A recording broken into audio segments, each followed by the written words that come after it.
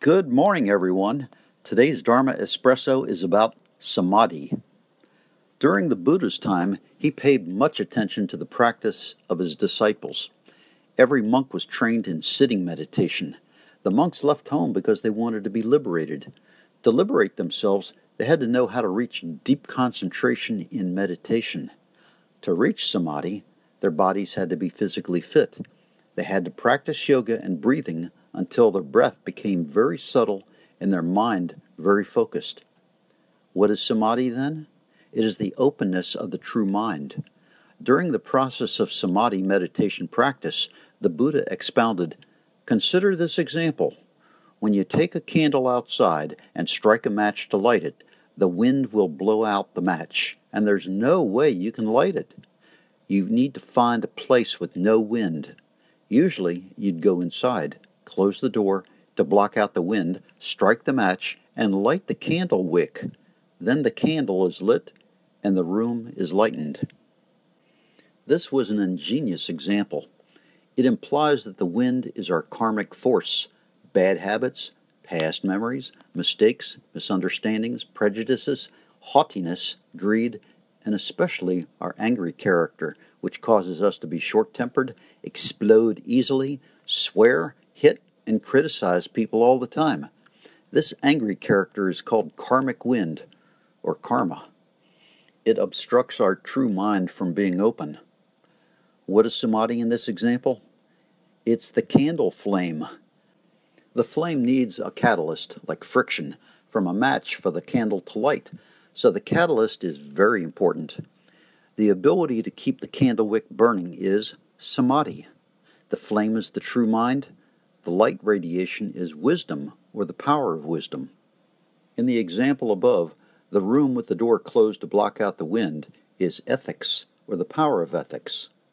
Thus, ethics is like a fence to prevent karmic hindrances from arising or penetrating to bother us. Ethics is the ability to keep our mind focused. In our relationships with others, it's usually loving kindness and forgiveness. In our work, it is the clear procedure, what to do first, what to do next. In our daily life activities, each task has rules and regulations, like fences that we should not bypass. Otherwise, the karmic wind will blow us away. For example, every day the best time for us to eat is in the morning or at noon, when our body is in its prime. At around 8 p.m. or 9 p.m., our body gradually stops working hard and starts renewing itself. If we continue to eat and party till 1 a.m. or 2 a.m., eating junk food, drinking alcohol, taking drugs or other substances, we're going against the natural operation of our body. When we ruin our body, it means the karmic wind is blowing and ruining it. Thus, ethics is a set of rules and regulations we should have to enable for the candle wick to light and shine. The candle is the material that creates samadhi and nurtures our internal light.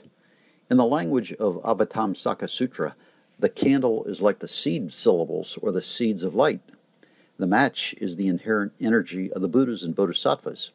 We have to use that energy for the candle and seed syllables to emit light. The match represents 4 kinds of consciousness. 1, body.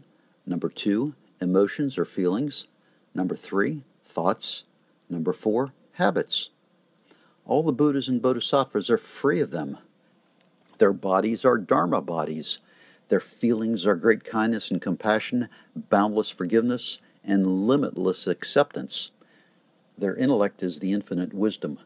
Their habits are never stuck in the ego, but always allow the viewpoints, wisdom, and non-dualistic world to open out. That is the match. Therefore, the match needs a catalyst, like we need to have faith. Having faith in the Buddha's character can enlighten their wisdom. When they're enlightened, their light can radiate to us. The wick is the seed syllable, the seed of light. Now, the wax candle also symbolizes 4 conditions. 1, the body must be still. 2, the breath must be subtle, correlating and merging with great kindness and compassion. 3, single-mindedness, focusing on visualizing the seed syllable of the seed of light. And 4, the mantra flows non-stop. The 4th feature is very important. Each seed syllable has a flowing mantra, and that flow corresponds to the habitual energy, the endless opening of the true mind of the Buddha. It's also similar to the endless flow of the sound of the mantra consciousness. What is the mantra? It's the Buddha's words, the Buddha's consciousness.